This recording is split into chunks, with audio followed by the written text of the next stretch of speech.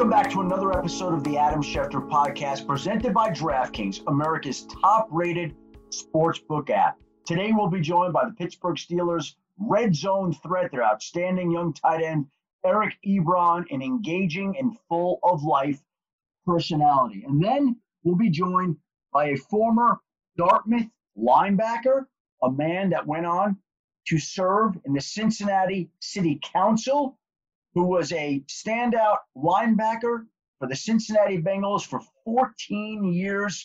Reggie Williams has a new book out called Resilient by Nature, Reflections from a Life of Winning on and off the field, with the foreword by Russell Wilson, the Seahawks' great quarterback. And then we'll be joined by the ESPN analytics and statistical guru, Evan Kaplan, as he looks ahead to some of the great quarterback matchups and play in week 5 of the NFL season. And when we think back to week 4, we will look back on the first COVID crisis of the NFL. It was a little wild. It was a little chaotic. There were the usual hysterical calls from people to delay the season, pause it, cancel games, juggle the playoff scenario, push back the Super Bowl. And those are all things that the NFL eventually may wind up doing, but they're not looking to do it. And they don't want to do it right away. They want to preserve those moments for when they're needed. And Saturday morning was the moment that triggered that conversation. And let me just say, Saturday was my daughter's 12th birthday. She's out running errands, picking up balloons, getting the cake, getting the things that she needed for 6 girls to come to our house. And I am walking out of the supermarket when I get a call that Cam Newton has tested positive for COVID. That was a fun couple of hours getting ready for that party while we're reporting the news on the Patriots starting quarterback testing positive and all that ensued. Now, I also will say, in talking to a number of teams around the league, it's very stressful for these coaches and front office members, especially the GMs that get the calls, to get these early morning texts every day about who's testing negative and who's testing positive. And the calls come in at 5 a.m. Think about when you have an early morning wake-up call to go get to the airport, which we used to do back in the day, not as much anymore. But think about when you have to get up early to do something. It's a restless night of sleep because you know that you're getting up early. Think about when you have something that's going to occur early in the morning. It's not conducive to a restful night of sleep. And that's what front office members have been dealing with all season long, especially when there's any sort of outbreak in their facility about COVID. They get contacted at 5, 6 a.m. by the testers to inform them of the latest medical results, and it sets off a chain reaction within the organization. It's hard enough to be a general manager, a head coach of a football team with everything that goes on in the course of a season, and it's a lot more than people know. It's even harder when you introduce the complications that come along from COVID that these teams are having to deal with all the time. It never seems to end. And I've heard that over and over from people, that the stress has reached higher than normal levels. And yes, it's a privilege to work in the NFL. And yes, people are blessed. But yes, I'm telling you that the stress of this has worn on people. And then, of course, they have to deal with the fallout of not winning games, as we saw happen with Bill O'Brien, the Texans head coach, who wound up getting fired after an 0-4 start, despite the fact that he's won 4 division titles in his first 6 seasons. And I know that he was the piñata around Texas and in many places around the league. But again, let's not dismiss the fact that he did a good job there. 4 division titles in 6 years. And some of the moves did not work out, and the moves left the Texans fans angry. But the results speak for themselves. And that's why he was a good coach for the first 6 years. And that's also why he got fired on Monday, because they were 0-4, and now the Texans will go forward with Romeo Crennel. One thing I want to point out there, even though the Texans will begin their head coaching search, they cannot speak to, interview, or hire somebody like the Chiefs offensive coordinator, Eric Bieniemy, who's under contract this year. They can go and talk to a guy like Jim Caldwell, who's unemployed right now and doesn't have a contract, but people that they'd want to talk to, like an Eric Bieniemy, like a Josh McDaniels, like whoever, they have to wait to speak with them as long as they're with a team. So the Texans head coaching search will wait. The calls for COVID will keep coming, and we will begin to get ready for week 5 in the NFL season. All right, before we get to today's podcast, I want to tell everyone about another ESPN podcast that will help you with your fantasy football teams. Make sure you're listening to Fantasy Focus Football with ESPN fantasy experts Matthew Berry, Field Yates, Stephon Gabel, Mike Clay, and Daniel Dopp. You'll get daily strategy previews and injury reports to ensure you have all the information you'll need for your fantasy football team. Download and subscribe to Fantasy Focus Football as well as the Adam Schefter podcast on Apple, Spotify, or wherever you get your podcasts. And now, this week's first guest. Joining us now, the former first-round pick of the Detroit Lions in 2014, a man who has starred in Detroit, Indianapolis, now Pittsburgh, the Steelers tight end Eric Ebron. Eric, appreciate the time today. Thank you very much for joining us. Got to ask you, what it was like to have your bye week 4 weeks into the season? A momentum shift. I feel like, our bye week was week 8, and you don't ask for a better setup for a bye week than week 8. So it kind of threw us for a loop. But like Mike Tomlin said, man, we as a team and as the players in this locker room, man, we ready to play wherever, however, whenever. But it's just kind of what we prepare for, kind of what Mike Tomlin talked about all offseason. This will be an unfair season. You know what I'm saying? Sometimes it just might be unfair. There are things we're going to run into this season that are just going to be unfair. So we prepared for it mentally, and we're ready for whatever. I got to play golf a little bit earlier than what I wanted to, but I'm in Pittsburgh, so I guess that was fun. Well, think about it this way, Eric. I don't know that you would have been playing golf in Pittsburgh on November 1st. I don't know that would have happened. Exactly. Right. Perfectly socially distanced golf. Early October in Pittsburgh. Beautiful. Now let me ask you this. Again, from a football standpoint, Mike Tomlin is exactly right. How about the personal standpoint when you find out, there's a lot of planning and preparation, personally speaking, because you guys sacrifice so much. Your time is not your own, and when your bye week is coming in, you look forward to it. But what about personally and how that impacts your schedule when you find that it's early on, it's unplanned, it's spontaneous, you can't travel? What's it like personally, Eric? Oh, man. It was it was what it was. At the end of the day, your families and the people around you kind of know what kind of sacrifice you're putting yourself into with this business. So, personally, man, everybody just has to adjust, man. And, you got to send a couple extra flowers back home to the wife. And you just got to, make sure the kid, you watch the kids that night and put them to bed. You got to make up a few things at home. But other than that, you still got to play football. So did you send flowers this weekend? Oh, yeah. I sent flowers Friday, actually. Good for you, Eric. Good for you. Oh, man. Yeah, I have to. You got to. That's a good thing. How do you feel now in general when you were getting ready to play the Titans last week in a game that didn't happen? How did you feel about the idea that you could potentially playing a team where there was an outbreak? How'd that make you feel? Yeah. Again, I feel like that's a sacrifice we all kind of make.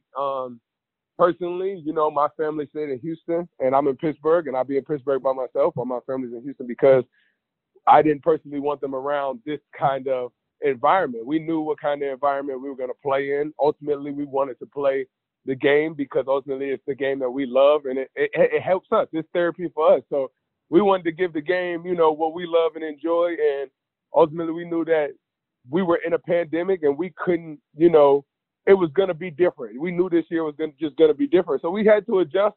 And mentally, I think Mike Tomlin and his staff did a great job of that this offseason because, they brought it up every day. So it wasn't like we wasn't hearing it. It wasn't like we weren't, knowledgeable of it. We came into 2020 ready for whatever 2020 had to give us. What do you think of what it's giving you so far? What are your thoughts on it? Oh man, I mean, shoot, we 3-0. I don't know what it's giving everybody else, but we doing our thing. And your thing has worked out pretty well. uh, How good do you think this team can be? It's 3-0 now. What do we make of the Steelers yeah, team? man, I just feel like we were just getting warm, right before our sudden bye week, we were just getting warm. Our offense was starting to gel a little bit, It takes some time with a old wily veteran quarterback back there, Roethlisberger, slinging that thing. It takes some time for him to, come back from, a procedure in which, he ultimately thought about, the game of football and came back from it. So, it took some time for him to gel. It took some time for him to, for us to adjust, me working with him without, really an off season, kind of trying to get in time where I could fit in time. So, I mean, 3-0, man, and to still not even peak, even defensively, I feel like we still gelling. I feel like our special teams were so close to, being dominant. Man, we were just heating up, and we honestly can't wait to get back out there to continue what we were starting. Eric, you bring up Big Ben, and you played in Detroit with Matthew Stafford. You played in Indy with Andrew Luck and Jacoby Brissett, and now in Pittsburgh with Ben. This is the first time you've played with him. What are your thoughts on him compared to some of the other quarterbacks that you've played with?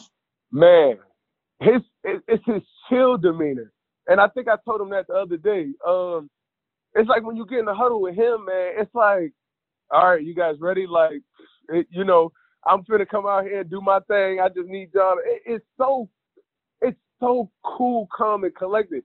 With Andrew, it was more like, it was more, you were ready for whatever Andrew had, because Andrew had something for everything. So it was more like, you honed in, you're listening, and you're ready for whatever Andrew's about to deliver. With Big Ben, it's more like relaxed. And with Stafford, man, I felt like we were just so like, we were the comeback kids. Stafford had this it factor. When he came in a huddle, he brought this presence. It's like, it's go time. You know what I'm saying? Andrew was so direct and so, more attentive, and Big Ben's just cool, man. It's really weird. They're all elite, but they all bring something different to the table.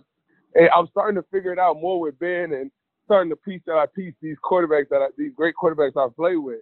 It's pretty dope.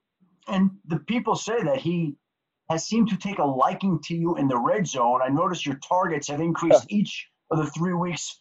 2 in week 1 against the Giants, 5 in week 2 against the Broncos, 7 against the Texans in week 3. If your target share keeps going like that, Eric, I mean, we've been getting double-digit targets each week, touchdowns. That's a good deal for you. That's what we're working on. I kind of blame the off season, for me and Big Ben not being able to get to where we want to get to, with the COVID environment and everything like that.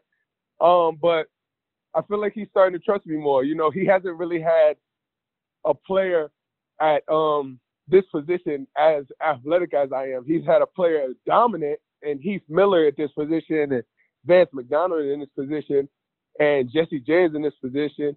He's never had athletic tight end to be able to play anywhere. And I feel like offensively with Randy and Ben, we're really starting to figure out where I can do a lot of damage. And it's been great, man. Every week it just keeps getting better and better for me. And as long as I keep making my plays and getting his trust, it'll be great. It'll be one hell of a year, and I'm excited for it.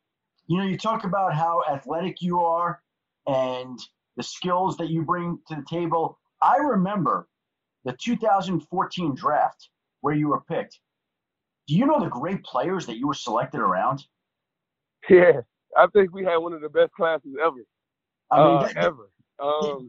And we're still all contributing still to this day to that class, most of us in that first round. So it just shows you how much talent we had that year, man. It was ridiculous.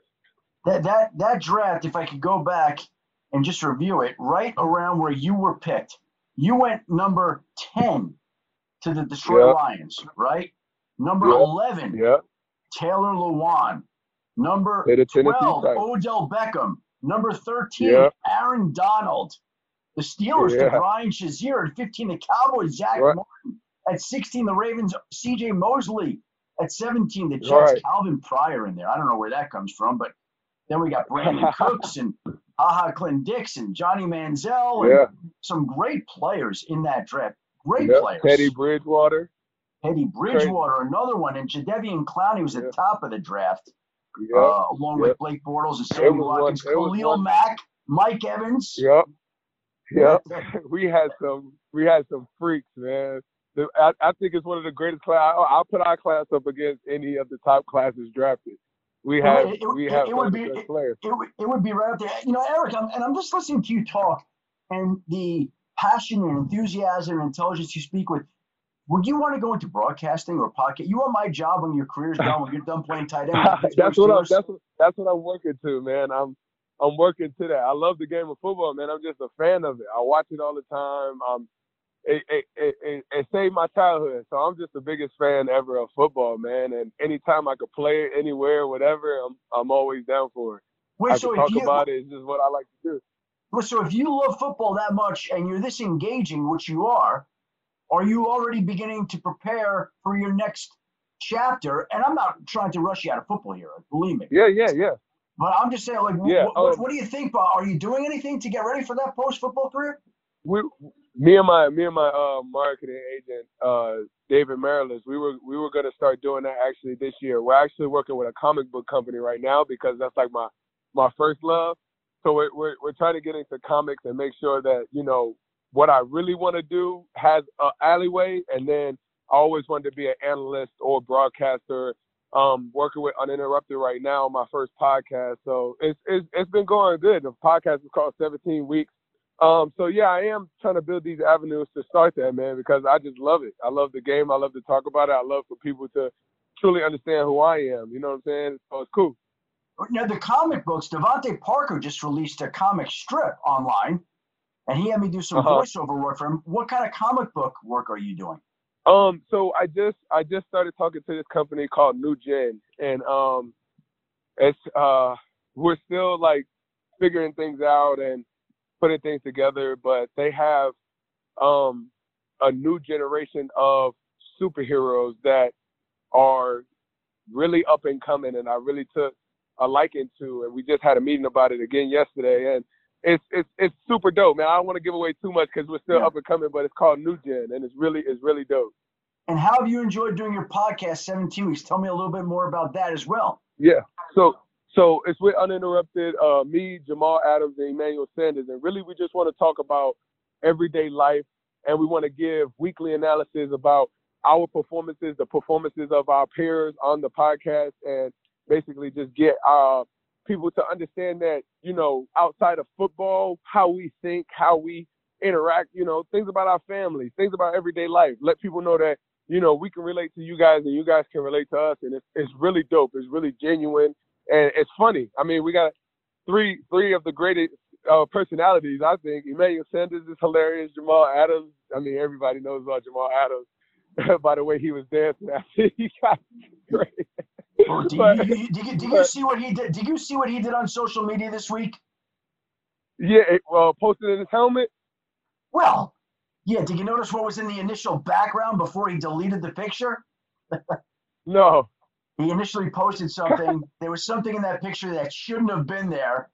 He deleted the picture and reposted. You could ask him about it on your podcast. I'm going to ask him because I don't know. Oh, yeah. So let's put it this way. Eric, you got to be aware of your surroundings, and you got to be aware of what's on your table. All the time, 100%. All the time. And Jamal had you got to be a little bit aware. He just wasn't fully paying attention. So away it goes. It'd be like that. So and we know how you are now, away from football. You're the guy that sends flowers to your wife. You're the guy that plays I'm all about my family, man. That's it. I love my boys. I got two beautiful boys, man, a beautiful wife.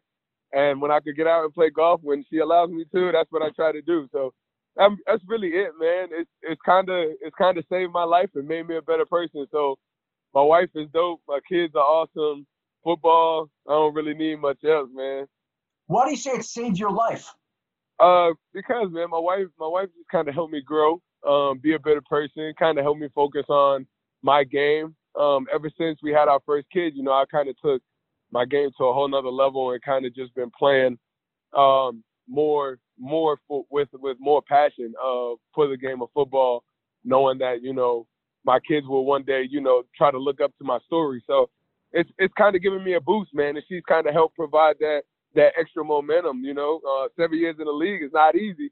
And I look forward to doing hopefully 7 more. So, I'll need her by my side. She brings a lot of energy, and that's kind of what I look forward to every day. Well, Eric, I want you to know you have an open invitation to be on this podcast anytime. You've got an open invitation to come play golf with me in New York. I play 2, 3, 4 times a year. But if you're ever in New York and you want to play golf, shoot me a DM, slide into my DMs, as they say, and I'll take you out. Okay, we'll have a good time together. And I appreciate you making the time that you did today to share some of your insight. And also, let's not pretend you got to win here too. We're promoting whatever comic book work you're doing, and people can listen to your podcast as well. For sure, man. For sure. It's different avenues, man. Different avenues. It's about time 7 years in the league, man. It's about time I just open up and get people, let them know who I really am, because we can't do this game forever. And I would like people to, just get to know me, man, on my way out of the league or on my descending career. Good for you. Good for you, Eric. Well, congratulations on all your success. Keep up the great work. I appreciate making time today, and we will be in touch in the future. Yes, sir. Have a good one, man. And there is the Steelers tight end, Eric Ebron, who clearly has a future in either broadcasting, podcasting, whatever venture he wants to go into. Very engaging young man. Like that guy a lot. All right, All right, before we get to our next guest, who's very insightful and very interesting and very enjoyable, the former Bengals linebacker Reggie Williams, the Dartmouth-educated Reggie Williams. 2 guys drove to work. Neither guy wore a seatbelt. One guy got a ticket. One guy didn't. The same 2 guys drove home. One guy wore his seatbelt. One guy didn't. One guy made it home. The guy not wearing his seatbelt didn't. Don't risk it. Click it or ticket. Paid for by NHTSA. And now our next guest. All right, joining us now is a former NFL linebacker, a member of the College Football Hall of Fame, somebody who was instrumental in building the sports-themed empire during his tenure as a Walt Disney executive who played in the NFL, was honored as the Walter Payton NFL Man of the Year for his community service. He later served on the Cincinnati City Council, which is something you don't hear from a lot of players. Went on to become a general manager for the New York, New Jersey Knights of the World League of American Football. As an NFL executive who established the first NFL youth education town. He's from Flint, Michigan. He went to Dartmouth College. You can tell he's a Renaissance man, and he's got a new book out called Resilient by Nature, Reflections from a Life of Winning on and Off the Field, the former Bengals linebacker, Reggie Williams. Reggie, thank you very much for taking the time today. Well, thank you very much for having me on your program, Adam. I am a big fan of yours, and I appreciate such a warm introduction. Did I miss anything in the introduction there, Reggie? Because that's quite an extensive resume there. No, I think you covered the gist of it. We try to cover, the ebb and flow of all of the different experiences in my life through the book, Resilient by Nature, which was a collaboration with Jared Bell. And it was really a great collaboration. The foreword is written by Seattle Seahawks quarterback Russell Wilson. And that is in large part because his father, Harrison B. Wilson III, was one of my best friends at Dartmouth. We played college football together. We were multi-sport athletes together and just remained great friends. And I appreciate an opportunity to really reflect upon the days when the Cincinnati Bengals used to be in the Super Bowl. I mean, those are great memories. It's been a long time for the Cincinnati Bengal fans to really feel a sense of pride. Hopefully those Bengal fans that are holding on for Joe Burrow to turn the corner will find, and turning the pages of my book, they'll remember some of the good times when we were standing on the threshold of being a world champion ourselves, which is an ancient memory for Cincinnati Bengal fans. Now, you bring up Russell Wilson and being good friends with his father, and Russell Wilson writing the foreword to your book with Jared Bell. Did you know and track Russell all during his childhood and his college career until he got to Seattle? Like, did you see this coming? I did not see it coming to the degree that he has become such a dominant leader, a come behind juggernaut, someone you can never count out. And he has that will, which I saw in his father, but to see it executed as an athlete in such a complicated game as football has become, he's really has exceeded every expectation that I have for him. And I'm sure his father would have been so proud. His father was such a good friend. When I went into all of the operations I did in 2008, going through what was my third knee replacement, the return of osteomyelitis, that was the same time that Harry B. Wilson lost his leg and from diabetes. And we talked from the hospital, and I was telling him about the problems I was having with my leg, and the doctors are trying to talk me into an amputation. And his father was the one that was giving me all the great advice, selflessly, and not really worried about his situation. He's given advice for my concerns. And unfortunately, he fell with his one leg, and that's he hit his head and never came out of the coma. And, that fighting spirit, that caring spirit is something I see every time I see Russell Wilson, both on the field but off the field, the way he is with his family. So he's a tremendous leader. He's having a great season thus far, and I just wish him continued success. Now, you bring up the book, Resilient by Nature. What is the one or two things, Reggie, that you hope people who read it take away? Because you've had such a decorated career, and I'm sure there's got to be some great lessons in there for people. What would you hope they take away from it? Well, one of the greatest lessons of my life is just the fact that I was born in 1954, the year of the Brown versus Board of Education decision. My first hero was Supreme Court Justice Thurgood Marshall. And the reason that I speak to that from the very beginning, my parents taught me that education is going to be the way to success. And if I invest into truth, the pursuit of learnings, I will be able to exceed my expectations in my life. Remember, 1954, we were still in the depths of Jim Crow era. The Civil Rights Acts of 1964 hadn't even been thought of yet. And yet, education has been that key. And then beyond that is perseverance. And that's where the whole story of resilience. You're going to face adversity. And it's important for you to be grounded in self-knowledge and love and truth, and really will oneself to overcome tremendous adversity in real time, which I learned over several episodes in my life. Probably the scariest one was when I was in college, surrounded by a pack of dogs, wild dogs, outside of Mexico City, unable to speak Spanish as well as I felt I needed to. And I just had to be resilient in the midst of so much danger.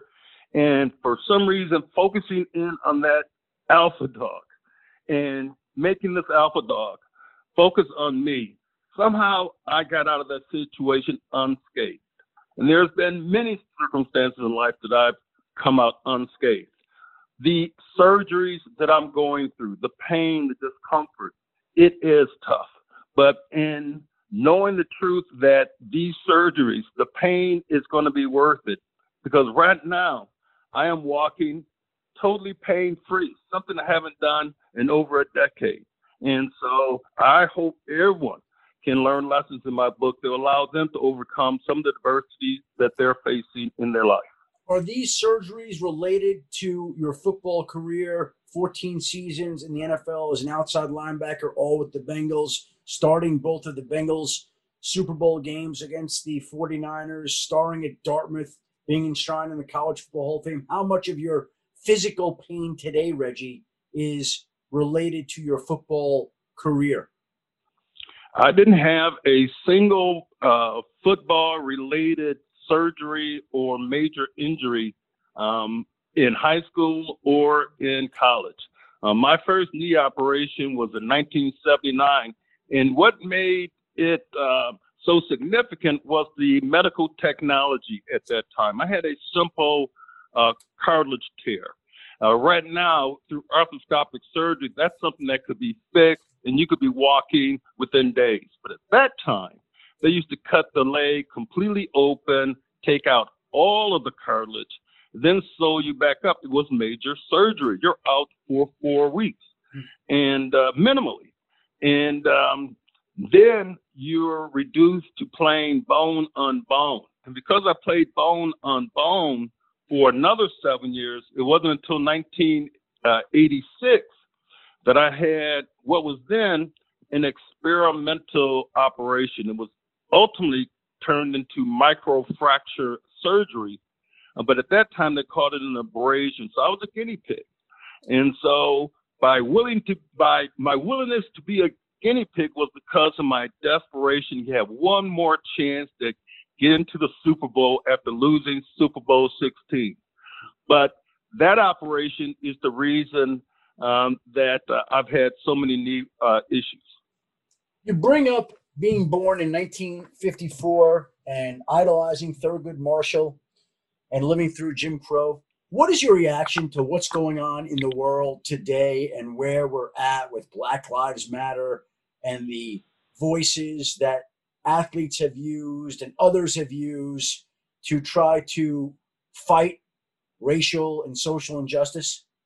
We are unfortunately, Adam, in one of the worst racial climates this country has seen since 1968.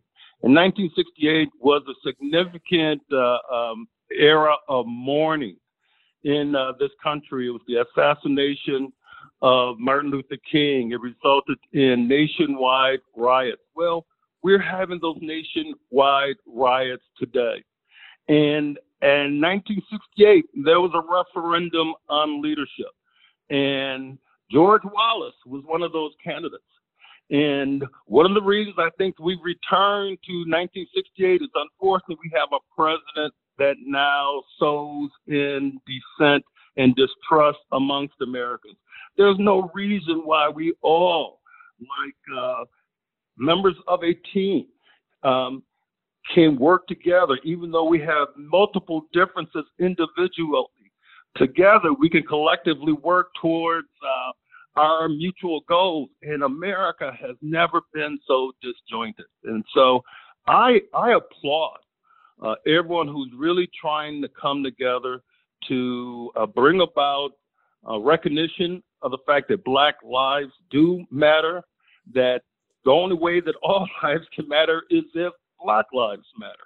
And in the respect of Black Lives Matter, there needs to be some changes to the system of institutional racism that exists, and to not be open to talking about redistributing resources to help different parts of the community is not the leadership that we need at the time. The only way that we can solve a problem is by recognizing the problem. And recognizing that problem is not trying to stir up more animus amongst someone's followers in a time where, unfortunately, there is just too much violence and too much use and reliance on guns in this country. So I appreciate you asking the question. Yep. You know, I really think that it's important for everyone to be an ally in this situation. And I appreciate you being an ally and other individuals who supported the need for justice for all people in this country. Well, it's interesting to me because, again, your credentials speak for themselves. We're talking about somebody who's won the Walter Payton NFL Man of the Year, who went to Dartmouth, who served on the Cincinnati City Council. And you are saying to me that we have never been more disjointed as a country. That's quite a statement there, Reggie.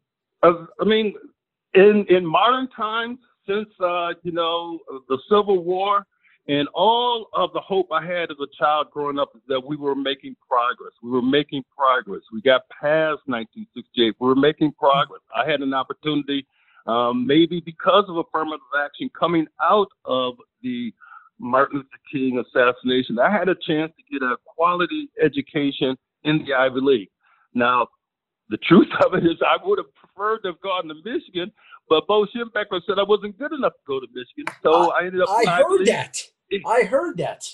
Yeah, it was a true story. And, I had a chance to see Bo Schembechler several years later while I was in the NFL. And he was so gracious. I asked him about it. He said, yeah, I remember that. And he basically said, we all make mistakes. And that's true. And so he fueled me, though. So in some ways, I don't know if I would have been as tenacious as I was in the Ivy League if I hadn't been so abjectly insulted to my face by someone that I really loved. I had so much respect for Bo Schembechler. It's funny you say that. I went to Michigan, and Bo Schembechler was the head coach of the first football team that I ever covered. And wow. He used to have a luncheon, Reggie, every Monday at a place called Weber's Inn. And on that Monday, sports writers from the Detroit area were invited to go and listen to him speak about the upcoming opponent and the upcoming game. And they would serve you lunch. Now, as a student, I would go to that lunch every Monday during football season. To me, I would skip class.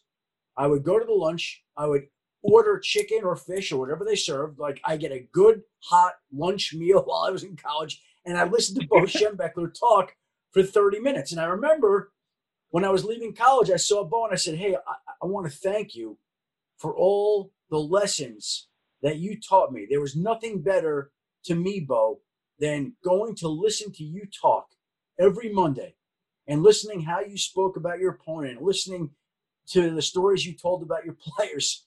And he looked at me and he slapped me on the cheek and he goes, you like to bullshit, son, don't you? I just always remember that story about Bo Schembechler, but he was somebody that I loved and idolized as a college student. And honestly, I never took a class with him, but I considered him like a professor that I had at the University of Michigan because he was that much of a commanding presence, right? Exactly. I mean, he was throughout my childhood growing up. I didn't even really think about going to Michigan State because of, my love for the maize and blue.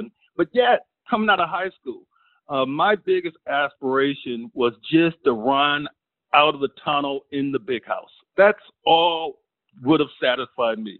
And so, yes, in his own way, Bo Schembechler motivated me to be a much better player than I could have been. And, I do appreciate his legacy as one of the greatest college head coaches of all time. And what a great rivalry he had with Ohio State and Woody Hayes. So that is one of the great chapters in the history of college football. Oh, yeah, he was quite a man. Now, later on in your career, Reggie, you went on to work as an executive at Walt Disney. You were in charge with developing the Wide World of Sports complex at Disney World. So is there a certain sense of pride that you feel in watching these NBA finals right now unfold in an area that you helped design? Oh, Adam, I tell you, it has been so rewarding. I am so proud of the honor that ESPN Wide World of Sports has in hosting the NBA championship. And the thrill I have, obviously, is the baby that I conceived, that I designed on paper, on swampland in Florida, and really was focused in on the authenticity of sports. Because of the authenticity of the pain that I felt as a competing athlete in losing 2 Super Bowls. I'm going to tell you, Adam, you never get over it. The fact that, it's an unfulfilled dream that you have. And so part of my whole goal when given the opportunity to start thinking sports at Walt Disney World was to really capitalize on all of the assets and branding that the Walt Disney Company had. They were traditionally, the number one vacation destination in the world, but they weren't attracting kids who played sports during the summer. During the summer, the travel teams, they're going to go where the competition is.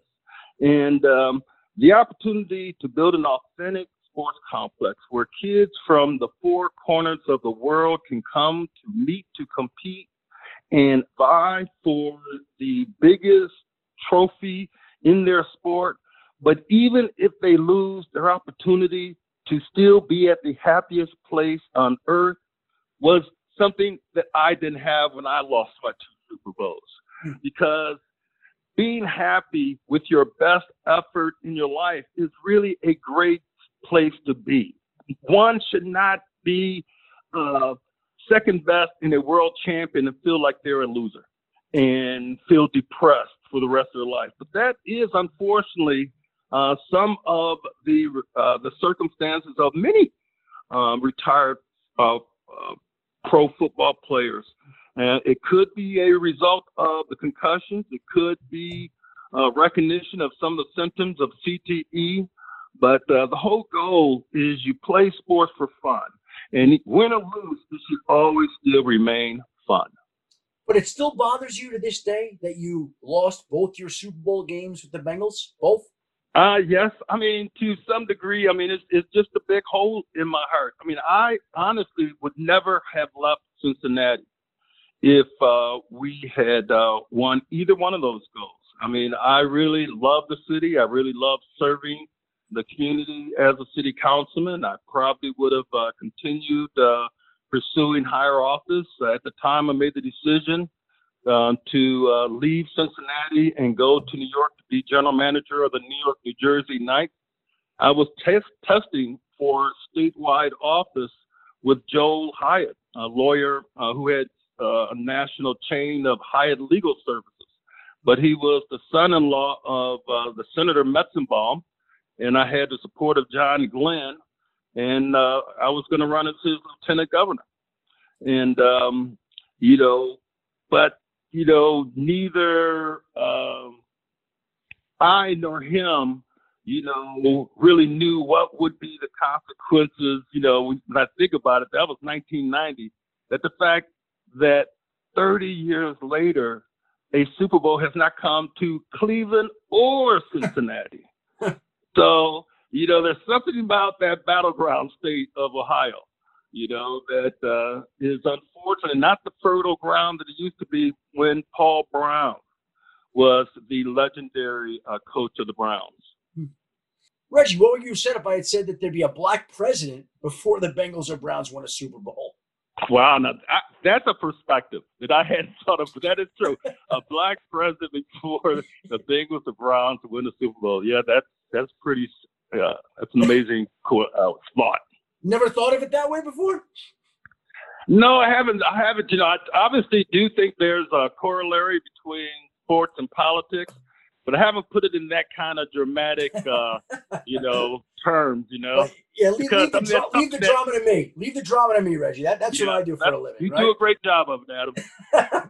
Reggie, you brought up CTE. Do you have reason to believe that you have it?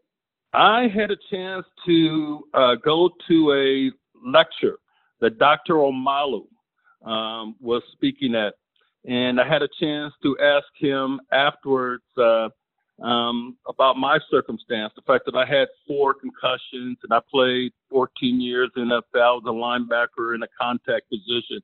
And he said 100% that he felt I had CTE. But then I went to the University of Florida up in Gainesville. They are the only ones in the state of Florida that are studying CTE. And I went and took a battery of tests all day, and they came to the conclusion that I didn't have CTE. But my evaluation is I just know that some of the symptoms of CTE I do have. I do have dramatic mood swings. Very emotional, to the point of tears when I hear, just some really warm-hearted stories, about people helping people. It could be people helping animals or anything like that. But, it really brings, a tear to my eyes. And then on the flip side of the coin, anything revolving around taking away health care anything revolving around continued injustice in our society, all of those things bring out a really red hot anger, which is not healthy either. I don't have any of the bad dreams anymore, and I attribute that to really the joy and the pride I have in what has become, ESPN Wide World of Sports, the number one destination in the world for kids, because the joy the kids will have, win or lose, that they're going to be playing in the same place as an NBA champion was crowned.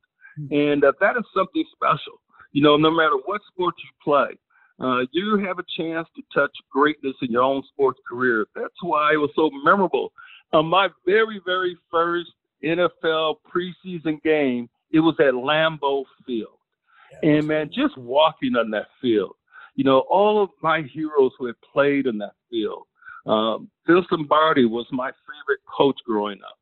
But, being a part of a great tradition is really what creates a great history. And, the NFL has it. And so now this year, as unfortunate as the pandemic has been, it's also a story of resilience and persistence by two entities working together to solve a major global problem. That's the Walt Disney Company and the NBA. Two great leaders that really showed the world that this can be defeated. And kudos to all involved. Now, did you also recently donate your brain to science to the Chris Nowinski Concussion Legacy Foundation in Boston? Yes, I did, Adam. And, that was a very tough decision, because you're talking about, your ultimate circumstances of death. But my goal is to try to bring more clarity to the possibility of living with CTE successfully. It should not be a death sentence. I wrote a book while I had CTE, if indeed I did. Plus, the Concussion Legacy Project, they are so sincere. They really are caring. And they really are trying to be a force of good in this newly found degenerative mental situation. Yeah, it's a tough conversation with my kids. Your kids don't want to talk to you about death, but I am an organ donor. And so it's a discussion that, you have to have with your kids in order to successfully be able to carry out my wishes. And before I let you go, Reggie, again, and I'm sure you may touch on this in your new book with Jarrett Bell, Resilient by Nature, Reflections from a Life of Winning on and off the Field. You've led this incredible life. You've done so much good. But here's a very broad question for you. What is the key to living a good life?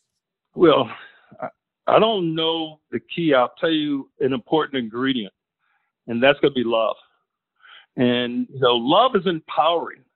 When you're going through a whole lot of adversity, when you're going through a whole lot of pain, you have to love yourself a whole lot to endure, what you're going through. So, and love is one of those fundamental things that we are blessed with when we have great parents, or we have a great spouse, if we have great relationships with our kids.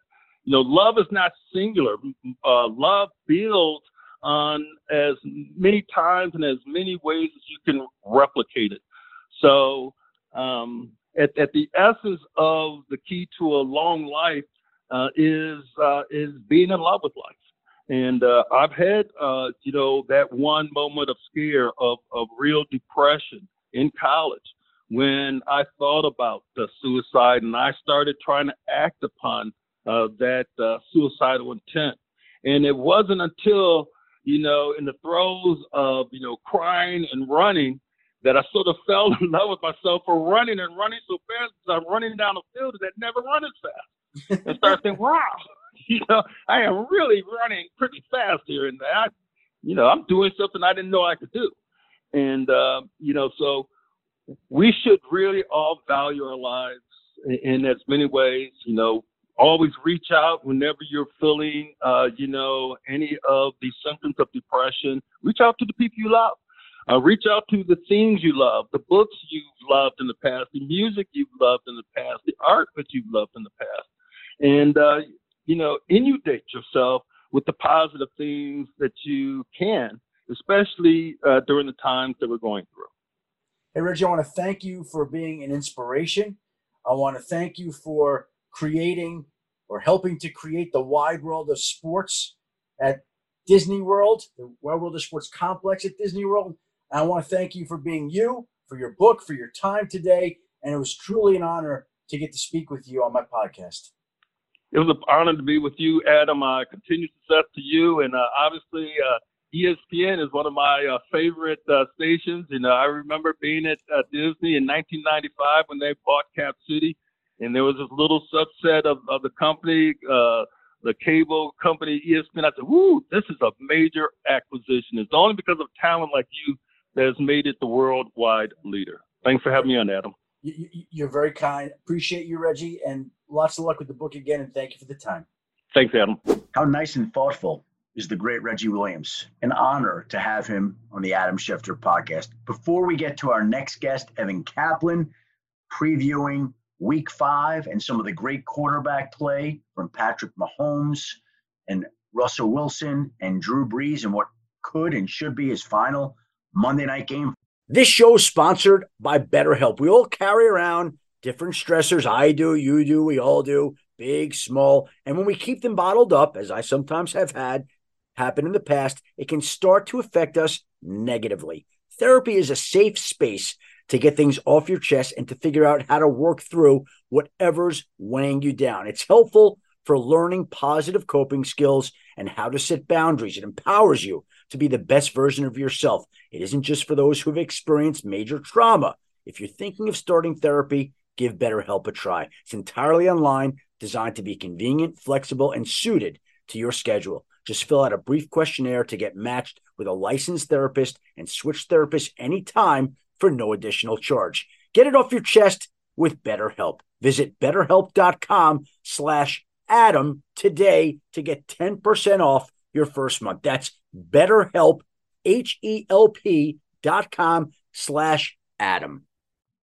And now our next guest. We now bring in my friend, my colleague, the ESPN analytics guru, Evan Kaplan. Evan, before we begin, I have to tell you the story. When I first started covering the Denver Broncos and the NFL way back in 1990 for the Rocky Mountain News in Colorado, I remember going out there and speaking to a reporter for the Denver Post, a wise old gentleman who became a friend of mine by the name of Joe Sanchez. And Joe was just such a nice man and very knowledgeable and educational about the beat. And I came out there fresh out of college where I was writing 1 or 2 stories a week for the student newspaper to find out that in Denver, and really every NFL city, you had to write a story or 2 stories or even 3 stories every single day about that team. And when I left college and came to the beat and recognized that I had to do that much work every single day, I was blown away. And I said to Joe Sanchez, who wrote for the Denver Post at the time, Joe, what do we do if there's nothing to write about? And he said, Adam, it's very simple. When you don't know what to write about the quarterback. There you go. And so as we begin our podcast to look ahead to Week 5, when you don't know what to do, you talk about the quarterback. And we've got a lot of quarterbacks to talk about this week. So we have actual topics, unlike what I had back in the day at the Denver Post. We had to manufacture stories about John Elway every single day, which is why he got crazy with the coverage of what he gave out for Halloween and everything like that. It drove him nuts living in that fishbowl. But we got legitimate quarterback topics. And we're going to start out with Patrick Mahomes, the Chiefs quarterback, looking to continue his divisional dominance. What do we make of that? Well, I love that story, Adam, and that's what it's about, right? The NFL is about quarterbacks, and when you've got great quarterback play, that normally leads to winning. So let's stay in the AFC West from your Broncos story, and we'll talk about the Chiefs and Patrick Mahomes. improved to 4-0 on Monday against the Patriots, and now they host the Raiders in Week 5, and his numbers everywhere are out of this world. So let's put that disclaimer out there. But you look at his numbers against the AFC West in divisional games, it's off the charts. 13-1 in his career. The only loss was against the Chargers a few years back. 4-0 against the Raiders. 29 touchdown passes, 6 interceptions. He can become the first QB to debut since the 1970 merger to win 14 of his first 15 divisional starts. And Adam, let me know what you think about this. Certainly some other teams, Seahawks, Bills have started 4-0. But after those 2 games on Monday, I got the impression that at the quarter pole of the season, there is no one that's been more impressive than the Chiefs and the Packers. Both 4-0. Neither of their starting quarterbacks has thrown an interception. They're 1-2 in total QBR. Aaron Rodgers first, Mahomes second. Nobody's been more impressive than those 2 teams through a quarter of the season. Well, to your point, if you look at those 2 particular teams, right, the Packers and the Chiefs at this point in time, Rodgers and Mahomes have combined for 24 touchdown passes and 0 interceptions. Amazing. And zero losses, both 4-0, and they've been great, those 2 particular players. I would make the argument that those 2, along with Russell Wilson and Josh Allen, are the MVPs of the league, which takes us to Sunday night and Russell Wilson. He meets again in primetime with Kirk Cousins. How does that shape up? Wilson was great Wilson's been great in every game. 16 touchdown passes this season. That's tied for the most through 4 games in NFL history. And back in primetime on Sunday night, after he threw 5 touchdowns in his only other primetime game against the season, that was against the Patriots in Week 2, a great game, one of the best we've seen through 4 weeks. And it's the 3rd straight year that these 2 will meet under the lights. So there's a lot of parallels when you look at Russell Wilson and Kirk Cousins going back to their college days. They both met in the Big Ten when Wilson was at Wisconsin, Cousins at Michigan State. They both came into the league the same year in 2012. But, look, Wilson has won the previous 2 matchups, which were actually both on Monday night in Seattle the last 2 years. Cousins better in primetime last season, but for their careers, not much of a comparison. Came into the league in 2012. Russell Wilson is 27-7-1 in his career in primetime games. That's the best record by any QB with at least 10 starts since the 1970 merger. Kirk Cousins 7-15 in those primetime games. So the Vikings coming off their first win of the season. Seahawks traveled back from Miami after they improved to 4-0. I think this will be an interesting game. We'll see how the Seahawks deal with Dalvin Cook. But when you talk about the 2 quarterbacks and Russell Wilson, Kirk Cousins, certainly a disparity there in terms of primetime performance. And just going back to one thing you said before, Adam, we always – the MVP – we seem to fixate more on the NFL MVP than we ever have before. I don't know what the reason is for that, but that's just the impression I get. And to have 4 quarterbacks start the year as impressively as we have this year with Russell Wilson, Rodgers, Mahomes, and Josh Allen, that seems like we haven't had that in a long time. It almost seems like there's always 1 or 2 guys who really separate themselves. This year, that's not happening. I don't know if that has to do with all of the offensive records we're seeing. We've seen the most points, touchdowns, et cetera, through this point in the season. I don't know if that's part of the factor. Or as we go back to what you started the podcast with, or started our segment with, it's just all about the quarterbacks. And this year, we're getting lucky that we've gotten some great quarterback play. You also reminded me, last year, we together stood on the field in Seattle and watched Russell Wilson and Kirk Cousins duel. And I remember the storyline of that game going in was the fact that Kirk Cousins, I believe, never had won a Monday Night Football game as a starting quarterback. Is that still the case, or did he win one last year? I'm trying to remember. Nope, that is still the case. Kirk Cousins has never won a Monday Night Football game in his career. We will get the Minnesota Vikings on Monday night. I believe it's coming up relatively soon. Week 10, still about 6 weeks. Week 10, they'll be at the Bears this year. So Cousins, he has never won on Monday night. It's a big narrative. This is the narrative that will always follow Kirk Cousins around. I think the win in New Orleans in the wild card round last year against the Saints really helped him in that regard. But until he has that 11-5, 12-4 season, makes a really deep playoff run at the championship game, this is what's going to follow him around. Now, the guy we will have on Monday Night Football who's never had an issue on Monday Night Football is Drew Brees. And again, I remind you that after the Pro Bowl last year, he told the Saints that he was planning to retire. He changed his mind a couple of different times, I think, went back and wound up coming back to play this year, despite the fact that he's got a contract with NBC for whenever his football career ends, which I believe it will be this year. So if this is his Monday night finale, what does that mean to you, Evan? Drew Brees has unquestionably been one of the most exciting and one of the best quarterbacks we've ever seen, and that translates over to Monday Night Football. It's always great when the all-time greats play their best on the biggest stage, and that's what Monday Night Football is, everybody watching each week. And his numbers on Monday Night Football, third all-time in pass attempts, passing yards, touchdown passes, trailing only Dan Marino and Brett Favre. Think about all the great moments he's had, too, in the Superdome, on Monday night. From all the way back when one of the most memorable moments in NFL history, when the Saints reopened the Superdome after Hurricane Katrina. That was the first ever home start for Brees with the Saints. And then going through the years, all the records. He broke the single-season passing record. He broke the all-time passing yards record. He broke the all-time touchdown passes record. All on Monday night, all in the Superdome. And one other thing that we need to mention with Drew Brees, the other time he played on Monday night this year at the Raiders, they lost that game. They didn't have Michael Thomas. They haven't had Michael Thomas the past few weeks. There was all the talk about Drew Brees' demise, right? He wasn't pushing the ball downfield. All of it, is he done? Well, since that happened, the 2 games since then, he has a total QBR of 89 out of 100.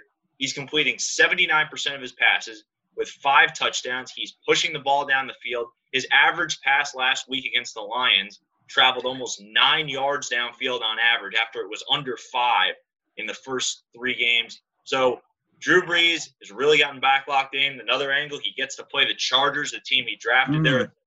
There's no shortage of storylines with this game, which is always so much fun, Adam, right? We spend days thinking about how we're going to preview those games on Monday Night Countdown for 2 hours every week. Yeah. We won't have an issue this week with Brees against the Chargers. No, the 2 quarterback storylines there with the Chargers drafting Justin Herbert and what they do with Herbert and Tyrod Taylor, and Drew Brees having been drafted by the San Diego Chargers and then moving on from him to make room for Phillip Rivers. I mean, think about what would have happened if they either never drafted Phillip Rivers or they decided to trade Phillip Rivers and keep Drew Brees, and Drew Brees had been with the Chargers. Would the Chargers have wound up moving to Los Angeles, or would they have stayed in San Diego? Would that have been enough to get a stadium done at that point in time? Might he have taken them to a Super Bowl sooner? There's so many angles to cover with that whole movement from Brees Chargers to the Saints, and I don't think it was an accident that the schedule makers looked at this one, saw they were playing this year, and said, you know what?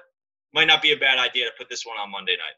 And we will have that for everybody Monday night with Monday Night Countdown starting at 6 p.m. Eastern this upcoming Monday night before Drew Brees plays what we believe will be his final Monday night game with the New Orleans Saints. Evan, this will not be your final appearance on the Adam Schefter podcast. We thank you for the time this week. Have a great week. Thanks, Adam. We'll talk next week. See, Evan, see how easy that was? Joe Sanchez, my wise old mentor, was right. And there is, once again, Evan Kaplan, who we thank for joining us on a weekly basis to provide great statistical insight into the upcoming matchups and play of some of the top stars in our league. And before we sign off, I should point out that last week on Friday, the Ravens cornerback, Marlon Humphrey, signed a 5-year, $98.75 million extension. And after he signed that contract, he held a press conference and he thanked his father, Bobby. And I have to tell you that it was personal for Marlon to do that, and it was personal for me. Because as we mentioned to Evan Kaplan about covering the Denver Broncos back in 1990, that same year, I also covered a running back for the Denver Broncos named Bobby Humphrey. Bobby Humphrey was Marlon Humphrey's father. And one of my very first assignments in Denver back in 1990 was that Bobby Humphrey was holding out after he helped take the Denver Broncos to a Super Bowl. And Bobby Humphrey, the Broncos' former first-round draft pick, who was a great running back in the day, was in Alabama, away from Denver, out of touch with the organization. And the newspaper that I worked for at the time, the Rocky Mountain News, said, Adam, we're going to send you to Alabama to go find Bobby Humphrey to do the ultimate sit-down interview with him and find out what he thinks about why he has not shown up in Denver this year and why he has been such a thorn to the Broncos. So I flew to Alabama, and I spent 3 full days in Birmingham looking for Bobby Humphrey, and I never found him.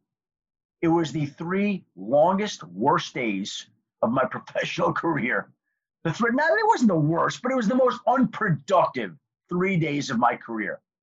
And I went in there without a plan, without any strategy, without contacting anyone in advance. And when I think back to that, who was the genius who sent me there in that regard? And what was I doing going there, just thinking that I would go find Bobby Humphrey? I was so young, so green. And Bobby Humphrey, to me, is a reminder of how far I had to go and how much I had to learn in the newspaper business before I found Bobby Humphrey. And so 30 plus years later, I found it very interesting that Bobby Humphrey's son, Marlon Humphrey, would sign a contract extension for almost $100 million. It showed me how long I've been in this business, how far the journey has been from Birmingham, Alabama, not only for Bobby Humphrey, but for me. And Marlon Humphrey got his payoff, and I still was unable to track down the great Bobby Humphrey back in the day. What an experience that was. What an education that was. And just like I learned from the great Joe Sanchez, always right about the quarterbacks, I learned from Bobby Humphrey that you better go in with a plan. You better not show up unannounced without any strategy, without any idea of what to do. And so I learned about quarterbacks in Denver in 1990. I learned about running backs in Denver in 1990. And you can see where, even though I went to Michigan undergrad and Northwestern grad school, I feel like I got my real education at Denver Broncos U in 1990, thanks in part to the great Bobby Humphrey, who I never found in Alabama. All right, that's this week's podcast. Special thanks to my great producer, Christina Buswell, for putting up with me and putting this all together. Special thanks to my great guests this week, and I do mean great. They were excellent. Eric Ebron, really good. Reggie Williams, really good. Evan Kaplan, excellent again. And thank you to the listeners for tuning in to another Adam Schefter podcast. Please join us again next week as we look back on week 5. Hopefully it's a calmer week than this previous one. And we begin to get ready for week 6. And you can feel the season starting to get rolling here, where it gets to go flying by. We're starting to get on that track, and I'm sure it's only going to accelerate from here. And until then, have a great week, everybody. Be well and stay safe.